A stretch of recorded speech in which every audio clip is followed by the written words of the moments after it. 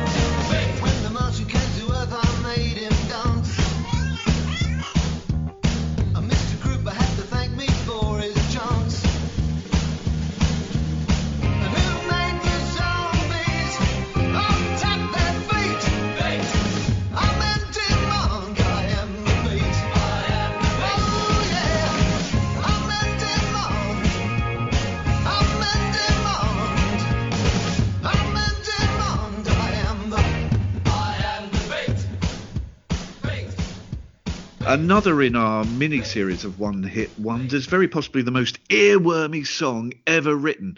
We'll all be singing I'm in demand, I am the beat for the rest of the day. Number 6 in the UK in 1981, The Look and I Am the Beat. That is incredibly earwormy, isn't it? I'd never heard that before, and now I feel like I've known it my whole life. It's crazy, isn't it? Also enjoyed the video that you sent to me on this, and I particularly your observation that the bass player looked like Gareth Bale. He really does. And the drummer very, very much enjoying his moment in front of the camera. Every time the camera pans to him, big cheesy grin. He was clearly very excited that a drummer got a shot, wasn't he, really? Because that doesn't usually happen. It reminds me slightly of a video that I often share that comes from YouTube. I think I first came across it in an article about an interview with Electra Lane, and they were asked various things. And Verity Suzman, the singer, apparently got very into single instrument orchestras, which is why one of my YouTube favourites is an accordion orchestra of Scottish teenagers from about 2009. They're probably all got mortgages now, playing the Final Countdown arranged for an accordion orchestra. And there appears to be someone slightly over enthusiastic, either dad or older brother, on the drums. And he gets a solo about sort of 3 minutes in, and he does this kind of needless sort of kind of epic drum kind of multi-drum solo. And you can see the kids in the front row trying desperately to stifle grins as they continue to play the Final Countdown on accordion. So yeah, I'm very much here for over-enthusiastic limelight hogging drummers every day of the week. Welcome to the podcast from the Parish Counsel. It's episode 428. I'm Terence Stackham, and we're recording this late on a Sunday evening because of the hedonistic weekend once again enjoyed by Juliet Harris. Indeed, yes. In a B&B in Brighton we were, and we had a lovely time at the glamorous environment, although they were incredibly pleasant, I must say, of the Trades and Labour Club in Brighton on Lewis Road, celebrating a joint 50th birthday of university professors who, it turns out, really love disco and 80s pop. So yeah, we had a grand old time. So thank you very much for belatedly having me this week. Mm-hmm. Well, now tension mounts as it's time for our astronomically popular opening feature, Spot the Singer. And, I mean, it's a cult, but it's a very popular cult, I think. This is episode 8. I'm going to play you, the listener, and you, the Juliet Lucy Harris. Indeed. I like having full names as well as definitive article this week. It's a 30-second clip of a song. Your task is simple. Tell me who it is. No shazamming and no sound hounding. Back in 1985, Sophia George had a top 10 hit with her cheery Girly Girly. But who is this? One of the biggest named singers and bands in the world, giving it a go with the old reggae beats in 2011. Young man, you're too girly, girly. You just flash around the world, eh? Young man, you're too girly, girly. You just flash around the world, eh? He has one up here, one down there, one in the city, one down the shore. One is a lawyer, one is a doctor. One of them works with a little contractor. One down east, one down west. He has one up north and two down south, and one sells pot, and she keeps on hanging. I've got an inkling you may get this. I don't know. Something tells me you may know that one. I'm not sure I do, actually. It's a very odd. It's sort of I think I might know the singer, actually, because I think it sounds slightly like her. I think it's not the first time this singer has strayed into sort of cod reggae pop. Oh, you're on the right tracks. Is it Debbie Harry? It is Debbie Harry. It might be. It just sounded slightly like her. From an album released in 2011. It didn't trouble the charts. The album Panic of Girls, Debbie Harry and Blondie and Girly Girly. And it's regularly featured. This is where I found it in lists of the worst reggae covers of all time. But I thought it was okay. I thought it was a spirited attempt. I was expecting worse, actually. I mean, I just don't think the song is great, really. I got to be honest. It's not. There are other songs. I'm just trying to remember what it's called. I'm looking it up. That there are other sort of reggae kind of hits which I think are a bit better. That song, was it Bum Bum by somebody that I always Bam Bam by Sister Nancy. It sounded like a sort of slightly lesser version of that, really. That's worth. I might pick that for a podcast at some point, because it is worth hearing. But it wasn't awful, actually, because usually when you play these to me, they are terrible almost every single time, and it is quite deliberate, I suspect. But actually, I didn't think that was too bad. Actually, I've heard worse. It was hardly Mike Reed's reggae record, was it? It could have been. What was it? The Brexit Calypso or something? Yeah, no, exactly. I mean, I was expecting that, frankly. So actually, not their best, but equally not dreadful, I don't think. Now, I don't like piling in on people when there's bad news afoot for them. So my criticism of the Radio 2 breakfast show is meant to be sort of generic and more about poor managerial systems.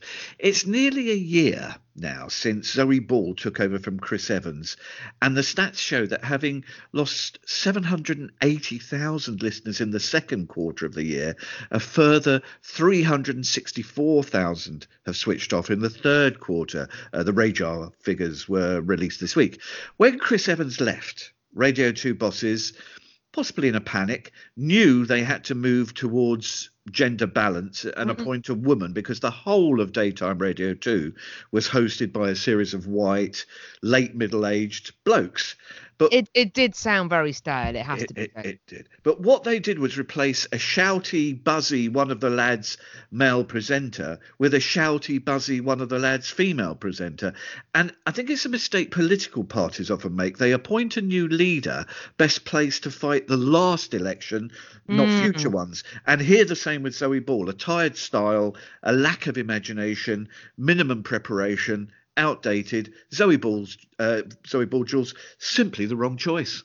Well, you see, I've always had quite a lot of time for Zoe Ball, possibly because she was in her, and maybe this is the problem. I remember from her days on Radio 1 when her style was very similar, and she was sort of quite famous for, the time that apparently the night she met Norman Cook, she stayed up all night in Ibiza and arrived to do her breakfast show 2 minutes before it started and was sick during the first record. So that was fine. Is that a good thing?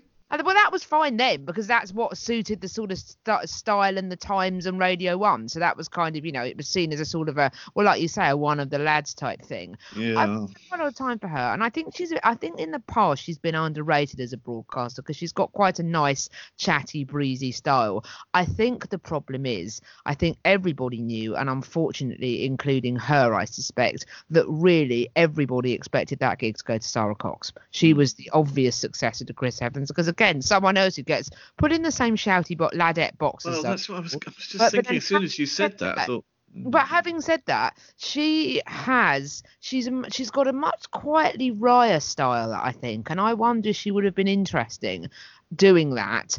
I really like Zoe Ball and I really rate her, and she seems like a very decent person, but I do wonder if that was playing on her mind when she did this gig.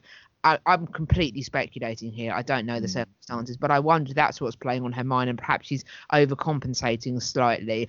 The problem as well is that I don't feel that the format has changed very much, and I think that's I think they needed to do more to the format. It does sound a little bit to me like she is hosting someone else's show, and I think that is the problem there. They still have the guests in on a Friday.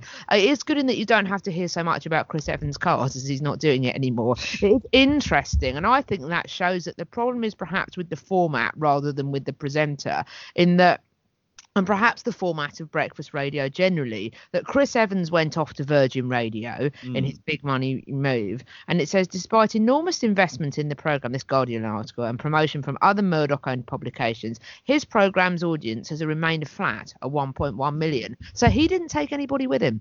So maybe people are bored with that format of that show rather than being necessarily bored with who is presenting it. And I also, this isn't mentioned in this Guardian article, but I wonder, I used to listen to Radio 2 and became completely sick of Chris Evans, the Chris Evans promotional juggernaut, of his own life, and it actually being the Chris Evans show. And I was just sick of it. And so I switched to 4, but then became sick of John Humphreys.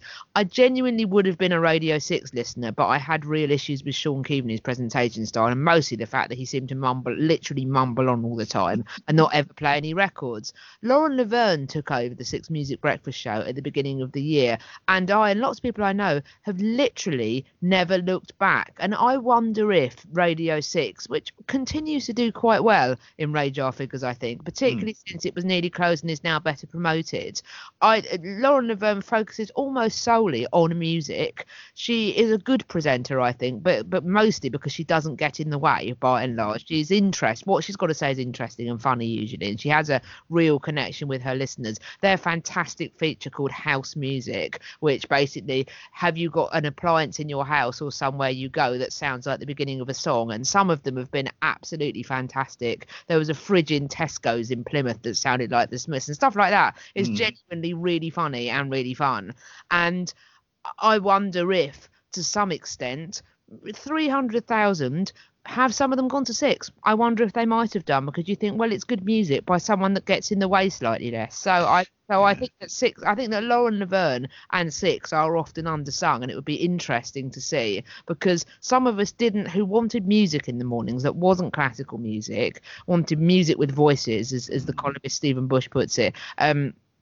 Maybe we've now found a home in 6 that some of us didn't have before. And Lauren Laverne is, in some ways not dissimilar to Zoe Ball, but she's got a slightly calmer style. And maybe that also suits better the reflective times that we live in. And the thing I like about her is when sort of depressing things have happened in the news, like usually Brexit related, she often hints at it without actually saying what she's talking about. So she'll say, oh, well, we're all feeling, some of us might be feeling like this morning. And I think maybe that suits the times more for some people, certainly does for me, rather than, as much as I do like Zoe Ball, her sort of wittering on and, kind of everything's great and all that kind of stuff. Maybe that was better suited to the roaring 90s at Radio 1 than it is to Radio 2 in this slightly uncertain time. I don't know.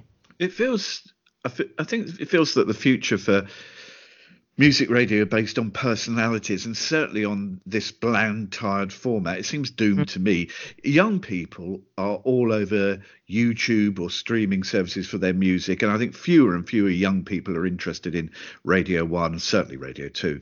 I think there's still room to a limited degree for enthusiastic specialists like say Pete Perfides on Soho Radio, who does a show. Very good actually, and to be fair, I think a lot of Six Music's presenting staff are good. I think Keris Matthews is excellent at weekends because again she does something quite specialist. Her show sort of wanders around and does some world music and is very interesting. And also I think podcasts are quite a big thing now as well. And actually, sometimes in the morning, I find myself listening to podcasts in my car, and I forget to put Six on. It's pretty.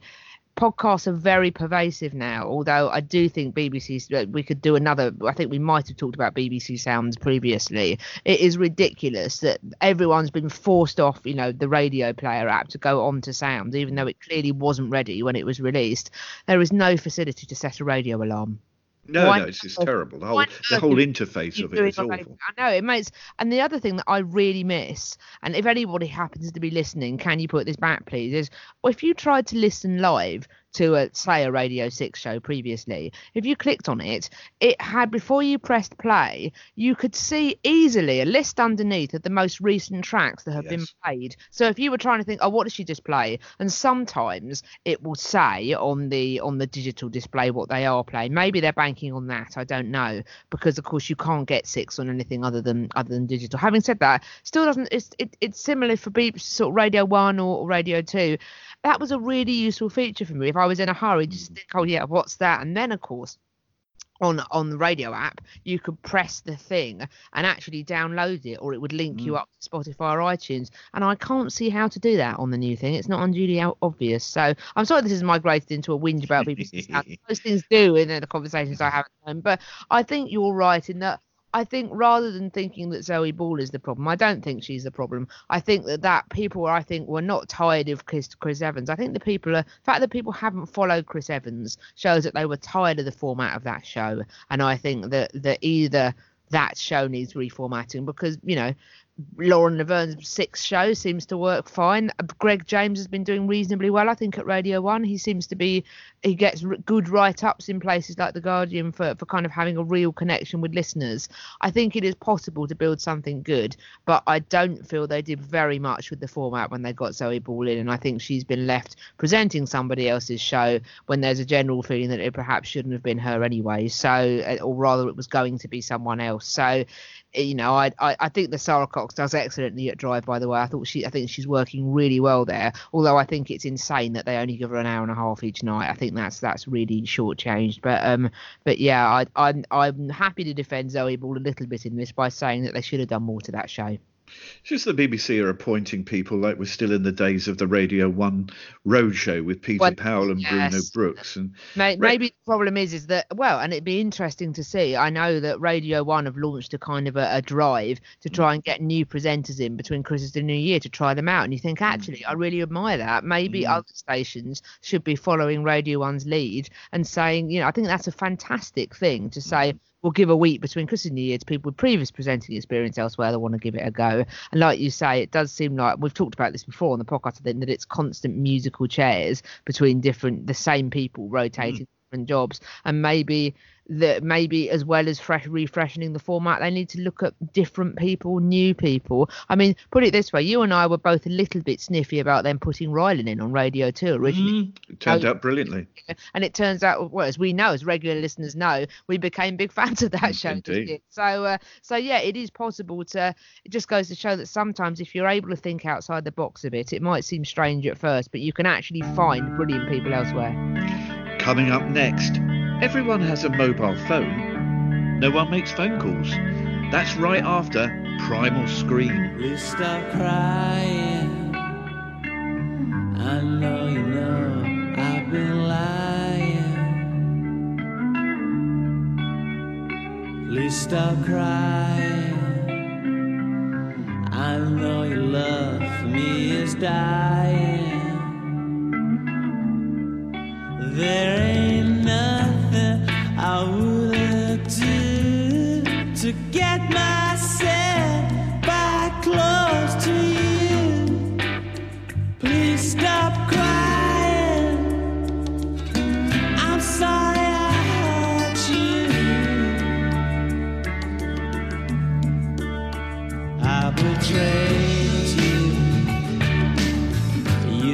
trusted me and I betrayed you.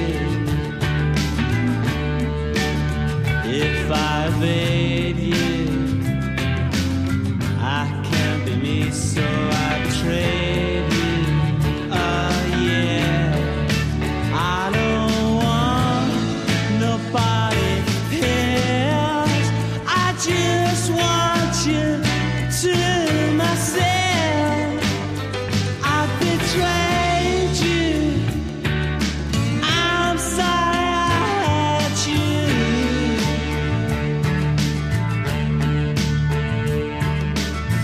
I was more than I ever had. I feel bad, feel so bad, yeah.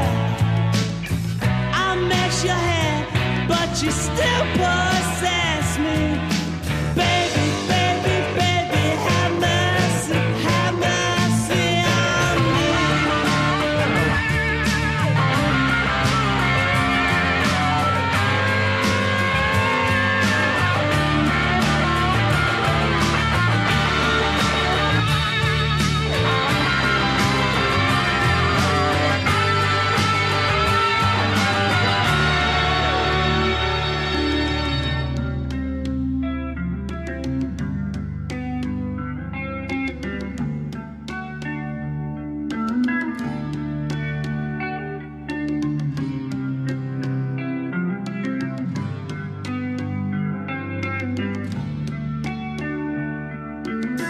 You got a heart of gold. You can't be bought or sold. You got a heart of gold, baby. I got the blues for you. I give myself to you. I got the blues for you, baby. You got a heart of gold. You can't be bought or sold. You got a heart of gold, baby. I got the blues for you. I give myself to you. I got the blues for you, baby. Ah, yeah. Don't you believe me? Well, you're into me. Don't you believe me, baby? Don't you believe me? Well, you're into me. Don't you believe me, baby? Stay with me. Stay with me. Stay with me. Stay with me. Stay with me. Stay with me. Stay with me. Stay with me. Ah,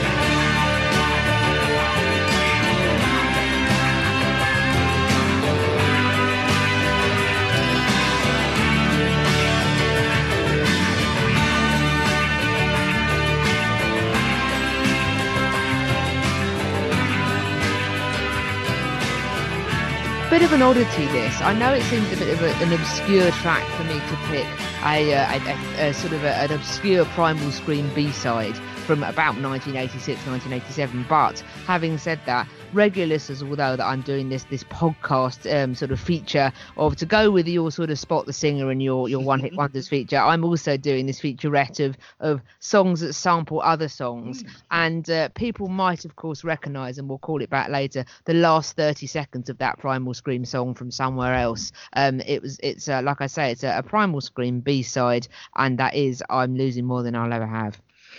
I was thinking bands like Primal Scream would never make it today. They had so many false starts and failures and record company investments, and it didn't work out. And it's great that they stuck to it and found success in the end, though. Absolutely. From 1989 as well, I think, that tune. So a little bit later than I thought it was. But yeah, interesting, isn't it? Well, when I was a teenager, admittedly a very long time ago, it was exciting. It was exciting when the phone rang, and it was quite common to stay on the phone for literally hours chatting away with friends or a girlfriend. And many parents of that era had the mantra, "Will you get off that phone?" Of course, the phone was the only instant link we had. The only other options were to go to someone's house and knock on the door or write them a letter. Incidentally, letter writing is another custom that's gone completely out of fashion. Absolutely. I know some of my friends we try to write letters, and I write letters if I've got something important to say. But yeah, it's not so often, is it? No. But of course, it's 2019, and we have all technology can provide instant communication with anyone around the world.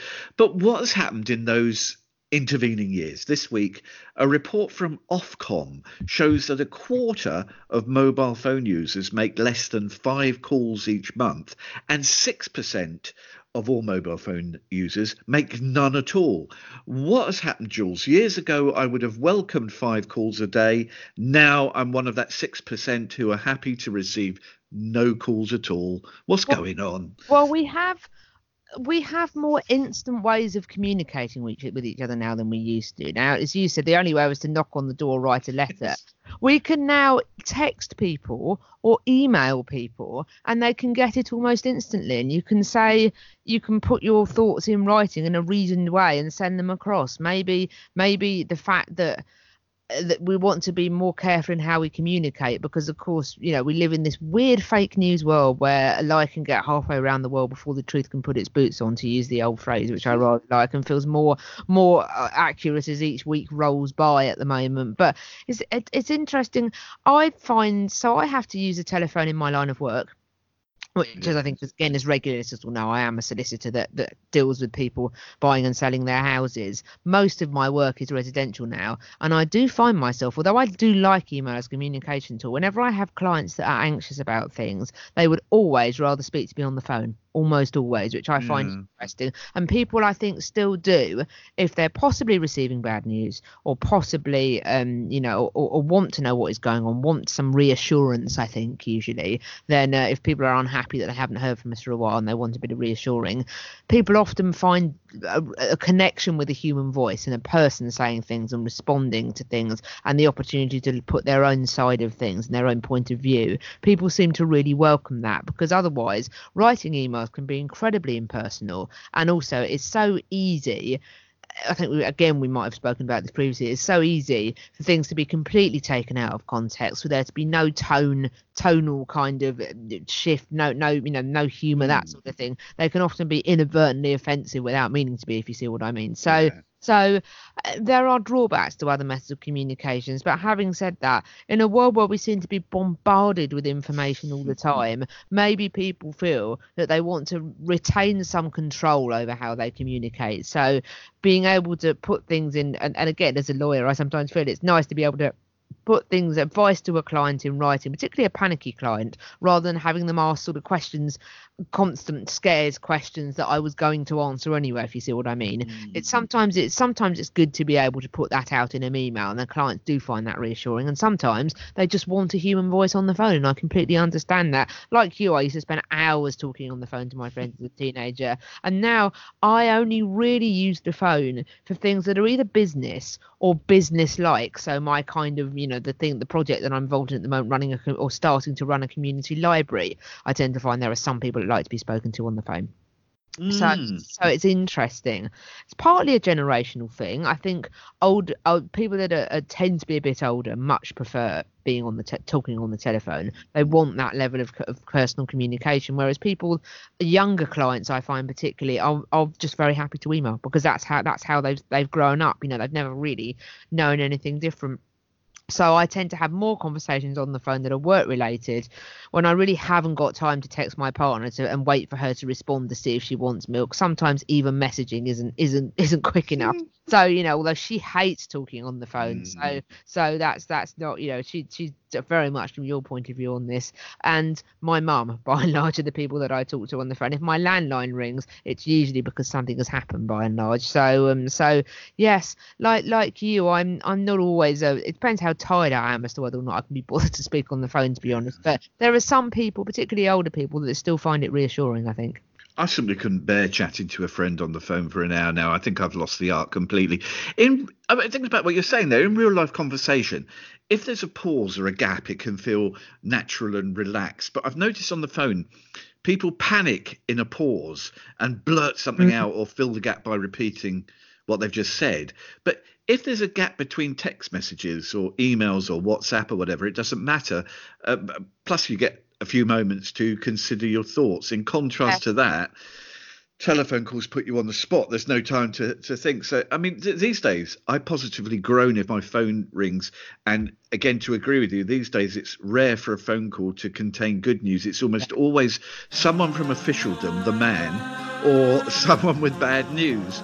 So, yeah, I'd be quite happy to stay in that 6% and never make or receive a phone call ever again, I think. Yeah, I don't disagree.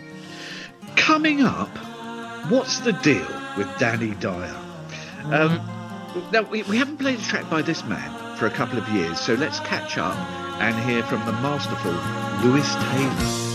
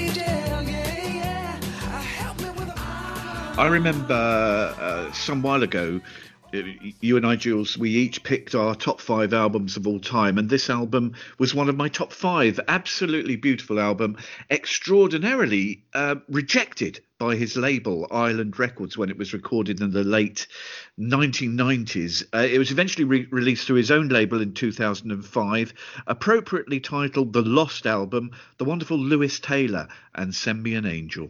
Yeah, I love this. I love Lewis Taylor genuinely. And actually, it was partly the word massive, as they then were on the forums, and partly you that actually made me realise how great Lewis Taylor is actually. And I'm very happy that he finally got the payday he deserved from Robbie Williams' cover of Love Light. I not as interesting as his, and I wish that Lewis Taylor had been rightly more fated than he was. But I'm glad that he has at least managed to get a payday from someone else. Absolutely.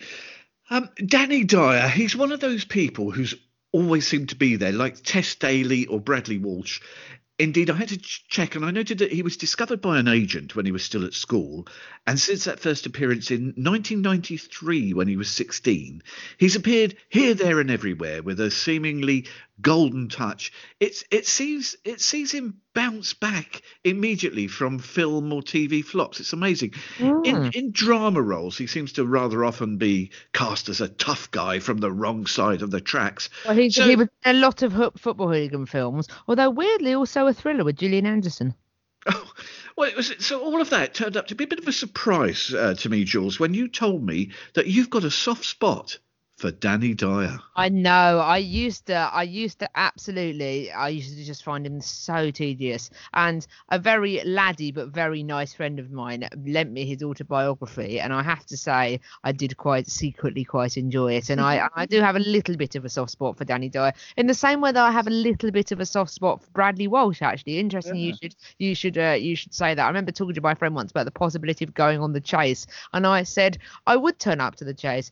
Bradley Walsh, not Bradley Wiggins, so that would be a turn up for the books. Bradley Walsh would call me darling and sweetheart, and he probably would sort of mean it a bit, but not really, and I would fall for it every single time. I just found out Bradley Walsh that I really like, and also he was very good in Murder Investigation Team, in a very or either that or no, I think it was Law and Order UK he was in, and he was quite good as a straight actor in that. With a raincoat, he had a nice raincoat. Yes, he was. Yes, he looked very worried all the time. He was very good in that, I think. And actually, Danny Dyer, the thing I like about Danny Dyer is that he is aware of his own limitations, and the same way that Jason Statham gave a really interesting and likeable interview recently, in which he basically said, I am never basically going to appear with the Royal Shakespeare Company. I'm not a proper actor. I'm just quite good at doing it. And again, he does these kind of tough guy films, stuff like The Transporter, where it's sort of like a bit like Speed, but with lorry drivers. He kind of does stuff like that,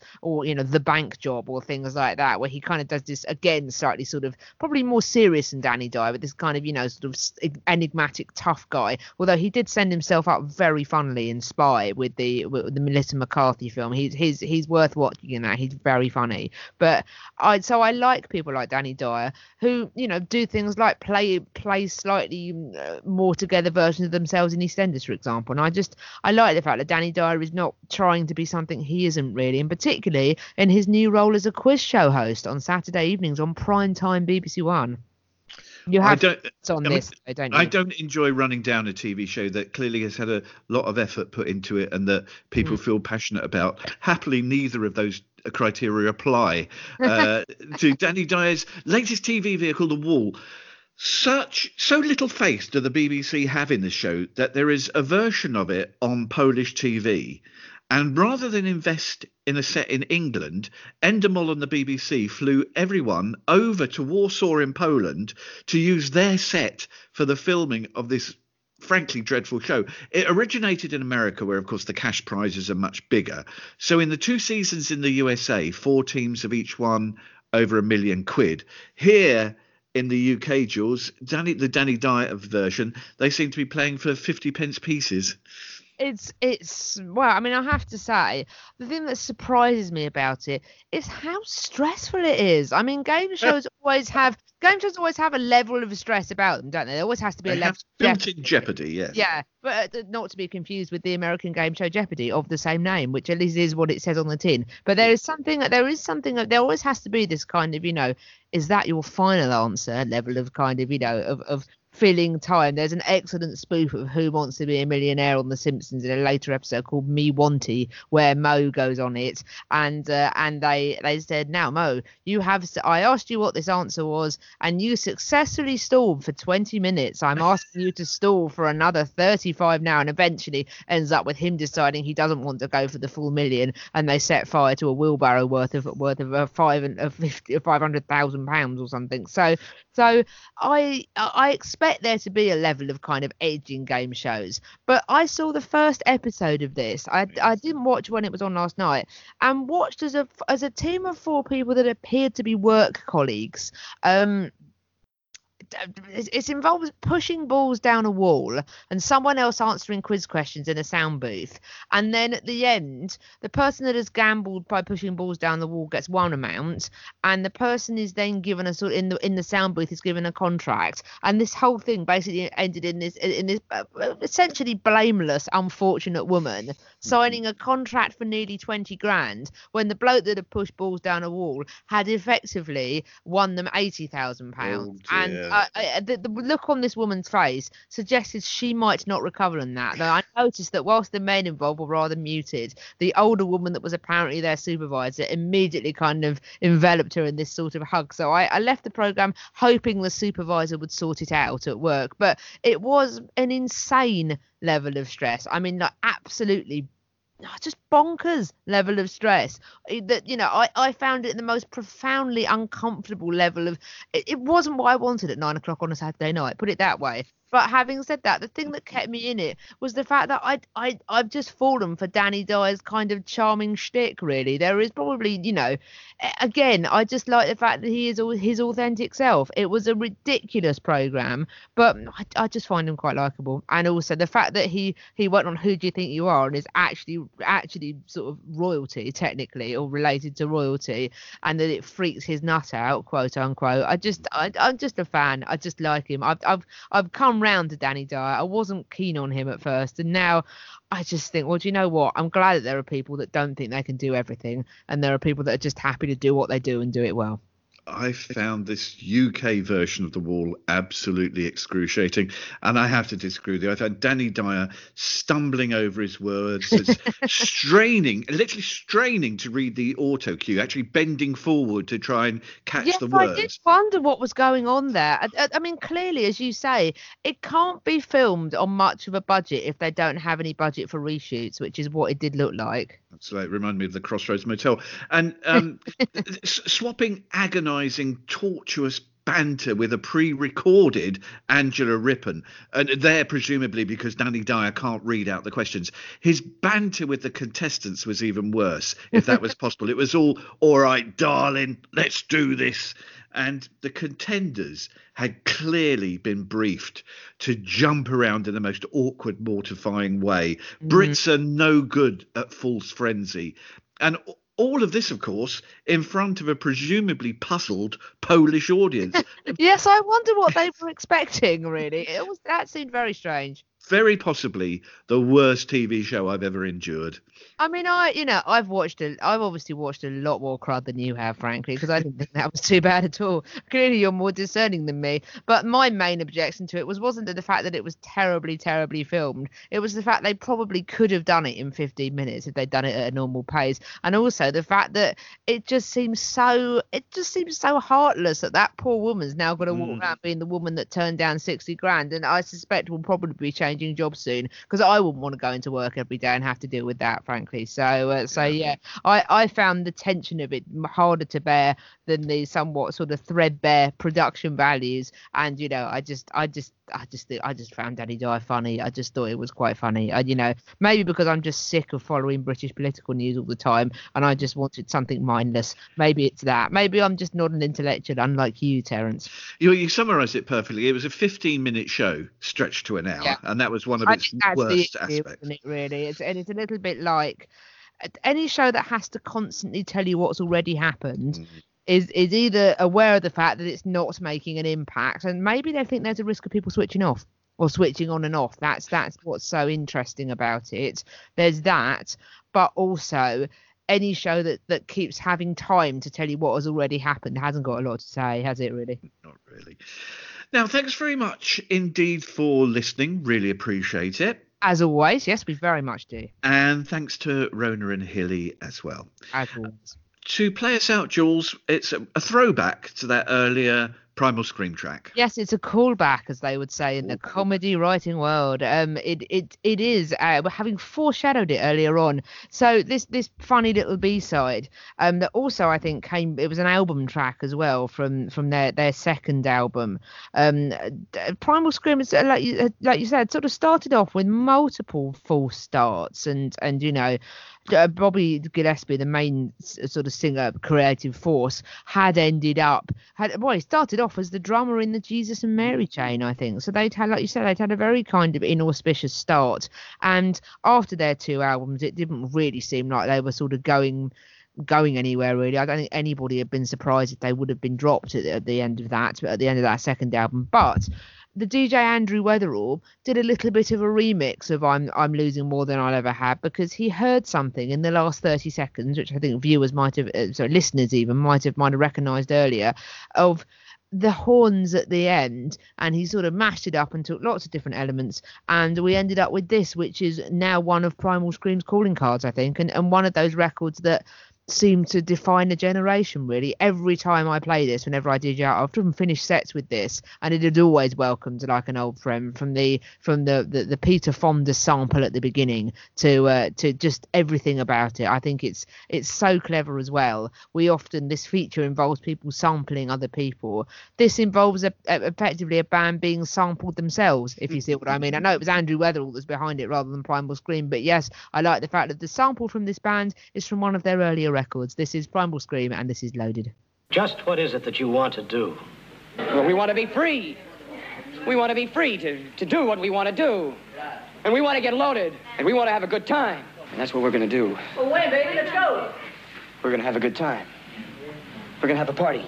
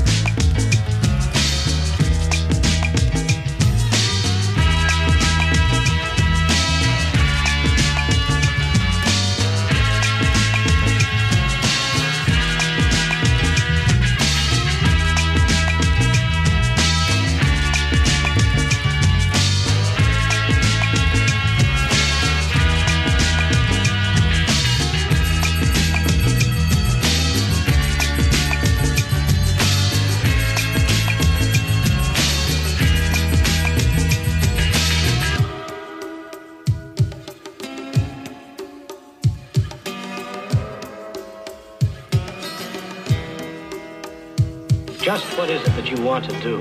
I'm gonna get deep down, I said, I'm gonna get deep down.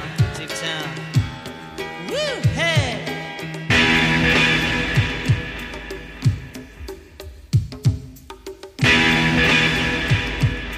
We want to be free to do what we want to do.